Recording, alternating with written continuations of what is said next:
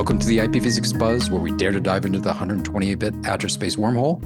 I'm Ed Worley. And I'm Scott Hoag. On the show, we discuss all things IPv6, strategy, design, deployment, and operations. And I'm Tom Coffeen.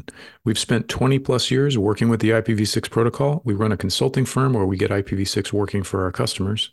And we're here to share some lessons learned and how to avoid common mistakes. We're glad you joined us today. We're going to be talking about whether we are stuck with dual stack as a solution forever and ever, or if we think there's enough of the internet that will actually move to IPv6 only or IPv6 mostly that we can avoid the stuck in dual stack forever. So I don't know. What do you guys think? I guess we should talk about what the state of things are today in regards to maybe dual stack or even start with what dual stack is, just to make sure that everyone's on the same page. So why don't we cover what dual stack actually is? Yeah, I think one of the nice things about the dual stack transition method is that it's very easy. It's a two-step method. You are running IPv4 today, you add IPv6, and then eventually you take away IPv4 and you're left with IPv6, which is the ultimate goal, is to make this transition from v4 to v6. And dual stack allows for a simple, seamless way to add IPv6 and take away IPv4 at the pace that makes sense for your organization. When you're in the dual stack phase, nodes that run both protocols have the greatest opportunity to speak to any other device in the network. Right. It makes it kind of smooth and seamless as you go through different stages, eventually ending up at v6 only. Right. It's not quite a good analogy because, it's your chocolate with my peanut butter, but I like both. I like running both protocols at the same time. But eventually one has to go away. So unfortunately, you'll only be left with peanut butter or only left with chocolate, I guess, depending on which one you tie with which way. But I prefer the training wheels analogy. So training wheels. Yeah, IPv6, you got your dual stack as your IPv6 training wheels, and then, they come off at some point, and then you're free to tear around on your two-wheeled bicycle, which is IPv6 you end only. up at the end, you end up with a unicycle. That's right. It's unfortunate because it's a square and not a circle. But yeah, I guess we'll shift gears and talk about the state of things today, which is, I think, important for people to understand, like, where are things at right now. And I would say for the internet in general, there's quite a bit of a spread between much more IPv4 versus IPv6. But then there are regions of the world, and India is a good example. I think India is above 60% IPv6 adoption. So they actually have swung the other direction. And you would probably want to start with IPv6 if you were in that market versus starting with IPv4. So I think there's a range of where things sort of sit, and depending on what geography and what's going on in your country and adoption and things of that nature. And that's probably why dual stack is, I guess, so popular, is that you're able to talk to both. People obviously know IPv4, so they're comfortable with it. Adding IPv6, if something doesn't work, you can still fall back to IPv4, so it feels like a safety net too. Maybe those are good things. And the state of things is probably that most folks are at dual stack because that's just they've only reached that comfort level, and that's really sort of where they're at, if they're there at all. Yeah, I think you have to talk a little bit about the various sectors of networking that we're sort of talking about, the network businesses that are sort of consuming network services versus selling network services. Yeah, because then, I mean, if you think about service provider, the boat that they're in, where it's not really. For them, the economics of being a service provider sort of demand that they figure out a path to IPv6 in order to have enough address resources to continue to run the network profitably, or at least reasonably profitably. And that's very different than an enterprise environment where you're sort of consuming network services, and then and then of course that's the historical difference between the service provider and enterprise, and with IPv6 adoption. And you have some effort to move towards IPv6 only in the enterprise space because of federal mandates. But in general, if you're a private corporate enterprise that's running a network, it's very unlikely that you've made significant progress towards this sort of IPv6 only or even IPv6 mostly configuration internally. And so, is it worth sort of making that distinction to try to answer that question? Are we stuck with dual stack? I mean, if you're not selling V6, if you're not selling network services, then the economic need for V6 maybe the case for that becomes much more diffuse. And then is that really what's behind the fact that it's just taking so long to get enterprises to adopt IPv6? Yeah, I think there's a bit of a fear factor too, right? Of why am I changing up over all my resources when things work just fine today, right? Right, right. And when you're in a risk reduction mode, which is probably what most IT and enterprise organizations are in, introducing that uncertainty is not super desirable. Maybe at the internet edge where we need to Yeah. talk to resources, we can build transition technologies there and we can take baby steps that might make sense for them. In which case they're probably going to be, doing dual stack for a long period of time. And I'll be honest, for most organizations, they will have a portion of their network that's always dual stack just because for support reasons you want to have that in there. You may be an IPv6 only shop, but you're still going to have a portion that's dual stack just so you can talk to v4 resources, right? By definition. So you'll have a small portion that's always dual stacked anyway. But I think the argument around how long we're going to take to get there, I think really has to do with, the viability for supporting IPv4 over the long haul and how expensive that is. And that's questionable about how much that costs for smaller organizations versus very large ones. Very large ones, it's an expensive proposition to continue supporting V4. For smaller organizations, it really isn't that bad, right? And so their pain threshold isn't particularly high. They'll take the V6 if it's given to them, but they probably won't give up their V4 or see a reason to give up their V4 unless it gets insanely expensive. That's at least my sort of gut feeling around it. I don't know if you guys see that differently. Yeah, I think I agree with that. I guess the real question for me is, is there a path to IPv6 only? Is that path even feasible today for, say, for the standard corporate enterprise network? And I'm thinking more medium to large size. If you're Mm-hmm. smaller, maybe you're more flexible theoretically. But can we talk about IPv6 only as an actual thing? For the corporate enterprise, or are there still too many impediments just based on certain operating system support or operating system behavior, or I mean, I think we know that the support is there on the network platform side, and maybe to the same extent with security products and middle boxes and that sort of thing. But when it really comes down to it, with the enterprise, the standard consumer of network services within the enterprise, is it baked enough from an IPv6 only standpoint that we can say, you could get there today if you were determined, and you felt like you could manage the risks that you're using dual stack to sort of assuage. I think there's still quite a bit of IPv4 dependency in IT products. And there's also IPv4 dependencies that exist externally, like maybe organizations externally that your end users need to get to. Those companies run authoritative name servers that are only accessible over IPv4. So you may do a good, your organization may do a good job trying to move to IPv6 mostly, but there's still external dependencies, or maybe you rely upon a SaaS provider that only has IPv4. So you always have to have those transition mechanisms or translation or something like that. So you're still running IPv4 somewhere. Also, if you have a website, you want it accessed by the broadest internet population, Right. and no one's gonna, and you have to still enable it to be accessed over IPv4 for the foreseeable future until everyone turns off IPv4. Then you can turn off IPv4 on your popular website, but that's going to be a while.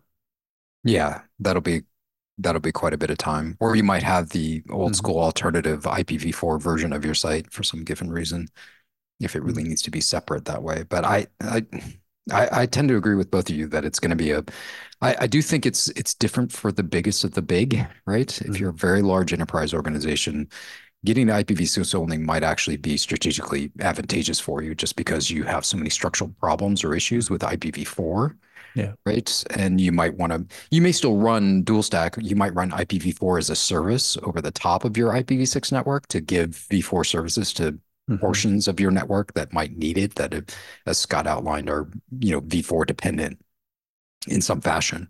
But realistically, you want to get to v6 only. I Hmm. don't know if that really classifies as a v6 mostly. Maybe it does. Sort of design architecture where you no longer have those constraint limitations, and the new devices that you're bringing on the network are v6 only because you just don't have address limitations. You don't have that, the suckiness of the fact that you have to, in dual stack, you still have to assign IPv4 addresses for everything, right? That's a Yeah. real problem. Yeah. I'd say for the last, I'd say 10 years, we were encouraging organizations, if you were deploying a new system, deploy it with v4 and v6. So you wouldn't have to come back later and add IPv6 to it as an afterthought or as a separate project. Just make it dual stack right from the beginning. But now I think we're entering a period where if you're going to deploy a greenfield environment, try to do it v6 only because that'll save you OpEx costs. It'll save you from having to go get a public v4 address space or even scarce private IPv4 address space. Attempt to try to do it in an IPv6 only way to save headaches further down the road. Yeah, it's less work later. You don't have to remove IPv4 and Mhm. and try and figure out all the dependencies that may have had. Work those out in your proof of concept for your net new deployment. Mhm. Make sure you can operate, and if you can operate correctly, you just stay on IPv6 only. And like we previously mentioned, just you might run IPv4 as a service over the top for a Mhm. given thing, or you might tunnel it to a particular endpoint that might need it, right? Mhm. So you can totally do that still. That's not something that's off the table to address maybe some narrow IPv4 dependency requirements that you might Yeah. have. Yeah. Because just last week, we learned of a new company trying to build a new network, and they got a large allocation from the regional internet registry, but they had to go buy public v4 address resources because they're starting a new thing, a new service. Right. Yep. In 2024, they had to go buy public v4 addresses. Yeah, And and whether or not the risk, like they identify the risk of V6 and whether or not that's actually based on, the level of support in the platforms that they're trying to deploy or the overall architecture, and how much of it rather is just a function of FUD, where they just don't know whether it's feasible and they don't want to find out with a pilot project. Um, where they determine that there might be gaps that are impacting performance or impacting overall functionality. So the idea then, if there's an opportunity for like some portion of the network, as you just mentioned, that's greenfield, a data center environment, or a part of the overall wireless LAN, like the guest network, that sort of thing, to have the opportunity to deploy IPv6 only and to remove like the FUD as the cause of the risk assessment being like very high related to IPv6 only, simply because there's just not Mhm. operational experience with it. Yeah. I think the places where you could possibly use IPv6 only is where you have tight control over the network configuration, the end nodes and software being run. Maybe a data center environment where everything is very new. Servers are on the same environment, applications are web-based, and or a container environment where everything is the same and uniform and yeah, modern, and you don't have any legacy. and you have automation, and you have Hmm. and you're probably very very current in those environments versus if you're dealing with maybe an end client wireless Hmm. network that has really ancient stuff that's connected to it for any given reason, right? Hmm. You just have a lot more variability in those particular environments versus Yeah. maybe a well-known sort of data center, fixed data center, Yeah. or storage network, or whatever sort of Mhm. unique but very fixed sort of environment that Yeah. you'd be dealing with, including cloud. I mean, you can certainly look at Mhm. cloud in some ways in the same way. Although I think all the cloud providers are really looking at dual stack as their sort of go forward with given where their customers are at. They Yeah. themselves may be doing v6 only, but in terms of what they're providing services to their customers, they're providing dual stack because that's the most flexible in terms of giving them options in both in both protocols, right? Yeah. Mhm. Or like an out-of-band management network where you have a lot of uniformity of Yes. devices. It's a private environment. You have complete control over it. And you know the protocols being used, web, APIs, SSH, you know, NetComp, SNMP, NetFlow, telemetry data, you know, Yeah, the list is that short can work and V6 only. yeah, the list is short and well understood, right? Hmm. I think that's the big advantage that you get out of those. And you can always fall back to your in-band V4 network to manage your out-of-band V6 network. Yes. That's a good one. Listen, Uh, hearsay, hearsay. yeah. Yeah. But I think where you have a lot uh, of variety and a variety of different types of software and host OSs, and you lack control, Yeah, then that's you could more have challenging. software that still requires V4. And because of that, you just need one application that still relies upon IPv4 that then makes that whole network need to hang on to IPv4. Which means you're stuck on dual stack. That's sort of where the Limits, question yeah. comes from Hmm. is are we stuck on it forever? And I guess it's just partially depends on how quickly we can migrate these older systems that have Hmm. V4 dependencies off the network. Is that a thing? Is that Hmm. an effort that's going on? I would say that's really hard in some industries. There are some industries that just like have equipment that's just around, that's been around for like forever and, Hmm. either isn't getting replaced, doesn't have a new solution that does the thing that that thing did before. Like Hmm. there's real world Yeah.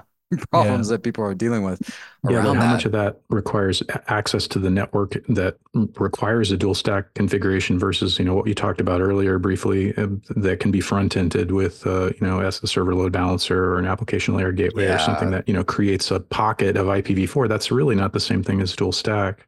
right. Yeah, it's building little dual stack islands that are sort of interconnected with, IPv4 as a service, right? Where you're Hmm. sort of allowing those devices to connect to each other. And then if to get to the outside world, some sort of, application delivery controller that proxies their session out to the outside world. So they feel like they're connected, but right, right. Yeah. Yeah. Realistically, realistically, they just live in the matrix and that's it. Mhm. Yeah. And yeah, when you say that, I think, industrial manufacturing facilities, building management systems, healthcare systems that tend to be dated in that way or have embedded systems that would only run IPv4 embedded into a piece of machinery.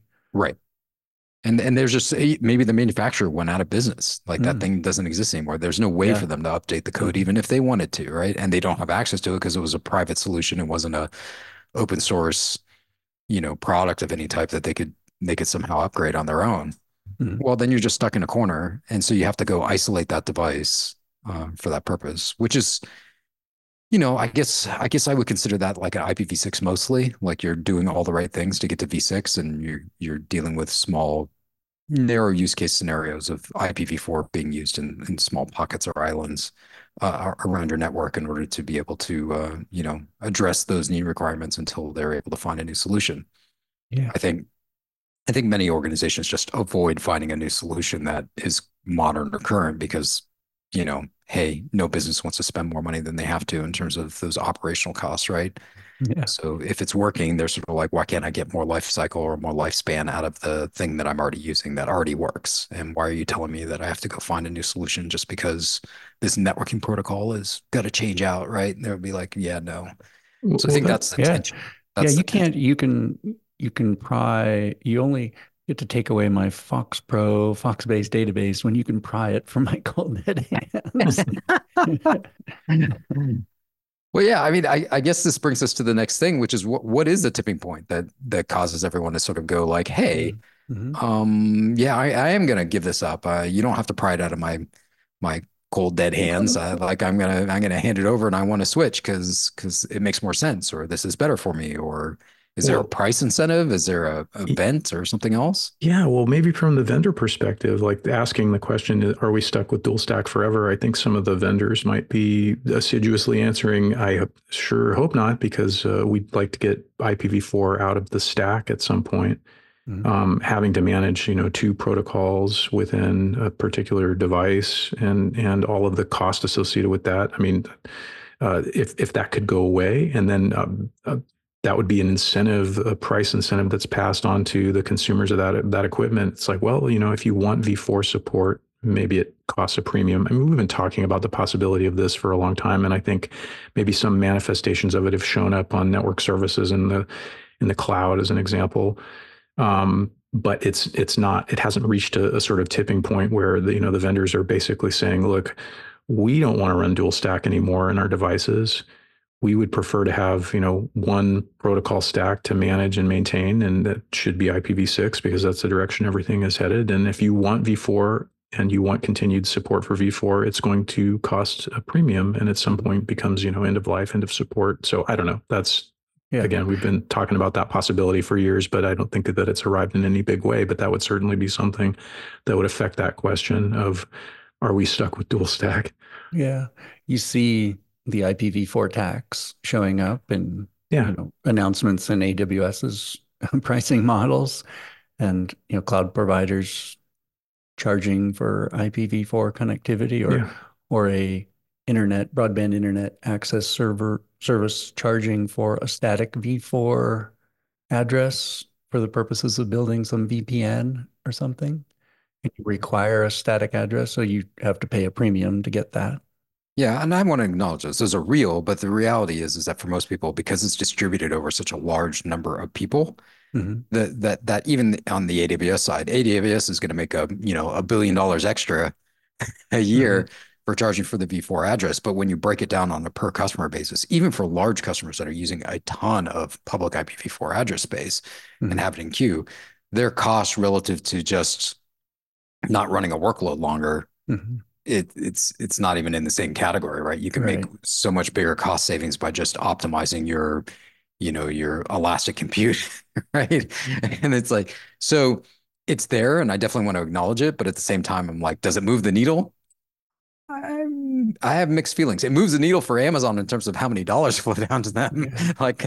So, a good clap for them in terms of like how much revenue they're bringing in. But what's interesting for them is that they're just catching up with what everyone else was already charging for. GCP and Azure were already charging for those resources. So it's sort of like, okay, that's just revenue they probably should have been realized, and we're just getting yelled at about it. I do you'd think be better off deleting 100,000 unused snapshots of hard drives. right. Clean up your S3 buckets. 10,000 unused images in storage. Yeah. Yeah. So there's a lot of other things that I think impact that. And I don't want to downplay it, but at the same time, I don't want to give it too much credence in terms of where it fits. I do think in terms of where impact could be is in net new markets.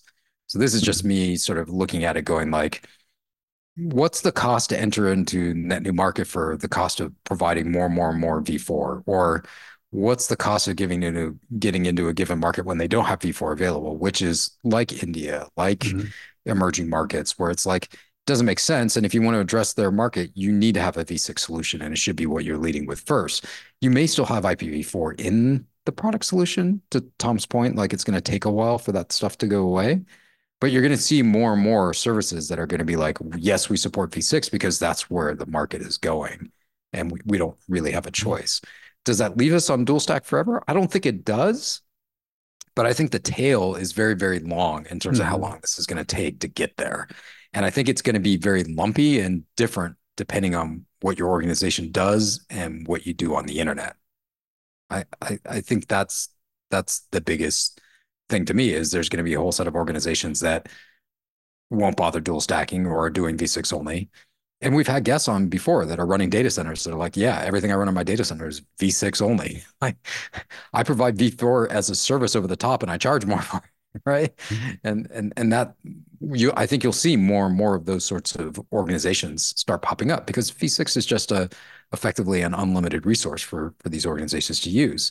So you want to take advantage of that, strategically for the structure of your business and how you operate and what you look like, right? You don't want to have that artificial constraint built on you. But at the same time, you might have older customers that continue to need V4. So you're very careful, I guess, about how you provide V4 services. And then you also charge for them accordingly because of the fact that it's just a more scarce resource overall. Yeah. And that's what slowly gets you off of dual stack. Or maybe you do V6 only, but then you I don't know if I'd really call it dual stack if you're providing IPv4 as a service over the top. Like I sort of don't feel like that's dual stack because you're not really dual stacking in that classic fashion. I don't know what we call that. Something different, right? I guess it technically is just IPv4 as a service that's running on top of your IPv6 only network, right? Yeah. So are you saying we're more willing to live with IPv4 as a service, which, might you could squint and call it dual stack, but we're going to say we've improved things by relabeling it. Yeah, I don't know if it's a relabel. I don't know if it's something just different altogether. I certainly don't feel like that matches with how the IETF is trying to describe IPv6 mostly. Because I feel like that's a different transition sort of Yeah, fair component. enough. And I guess from a Hmm. technical perspective, if there's encapsulation involved, then I don't know which header gets the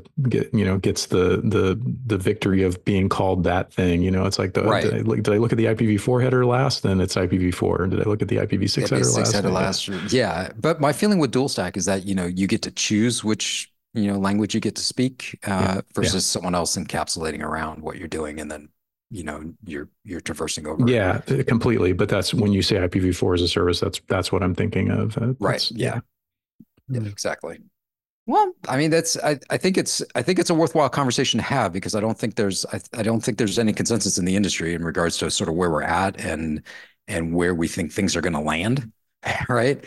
I think we're all sort of, um, trying to get a sense of the direction that folks in the industry are what they're doing and what Fortune 500 organizations are doing versus federal government versus state and local organizations versus commercial and small business. Like I think there's a pretty big spectrum of the adoption cycle, and everyone's curve is going to look a little different based off of what their internally requirements are and what they can achieve.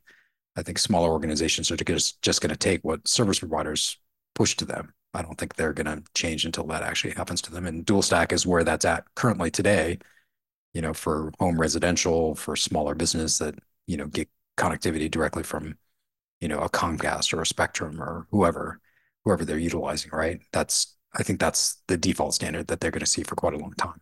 Mm-hmm. All right.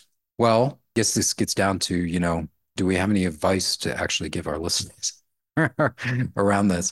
My conclusion is that we're not going to be stuck on dual stack forever, but it's going to be a long time depending on what organization you're in, or it could be much quicker if you're in one of the lucky few that really just need to get onto V6 quickly. That's my end thought. Yeah, I'd say, I guess, just recognize that there's this tipping point that when you use dual stack, that, happy eyeballs might kick in and might prefer V6 potentially if it has equivalent, performance with V4. And so you could start to see more connections being made over V6 and less being made over IPv4, and for every connection that takes place over IPv6, there was one less connection over IPv4, and so you can have that tipping point effect. And for some organizations and places on the internet, we see that tipping point starting to take place where they're now V6 is the majority of their traffic and V4 is in the minority. We're seeing that in places who have been aggressive about deploying IPv6.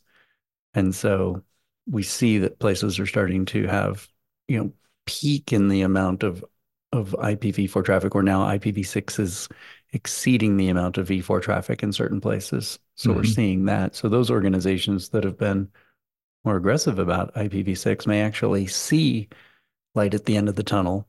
For those organizations that are in the late majority, haven't even started on IPv6, that seems really far away to get to V6 only because they haven't even started their dual stack journey yet. Yeah, and I would say for enterprise deployers of IPv6, if the risk management exercise is really about sort of the FUD of IPv6 only, I did ask the question earlier. It's like, do we feel like IPv6 only is baked enough? I mean, it depends on the environment, but I think it's certainly baked enough that there's opportunities to deploy IPv6 only in parts of the network and to really, put to bed the risk management that is coming from just uncertainty around operating IPv6 only. Certainly around whether or not the vendor supports it and whether or not it's something that you feasibly deploy and be successful with. So So yeah, my advice would be to definitely look for those opportunities where IPv6 only can be deployed, and overcome that uncertainty that's feeding into the risk management exercise of well, we can't do v6 only, we can't and we can't retire dual stack because of the risks associated with it. Yeah, do that analysis, do that assessment, validate it in a lab. Then you know where you stand, and you have data rather than just not knowing or not testing or not confirming. And staying on dual stack. Yeah. Well, I know we had some older phrases in the community overall talking about some good guidelines, rules of the road, as it would be. And Scott, we used to laugh about this because I think I can't remember who first came up with, was it Shannon?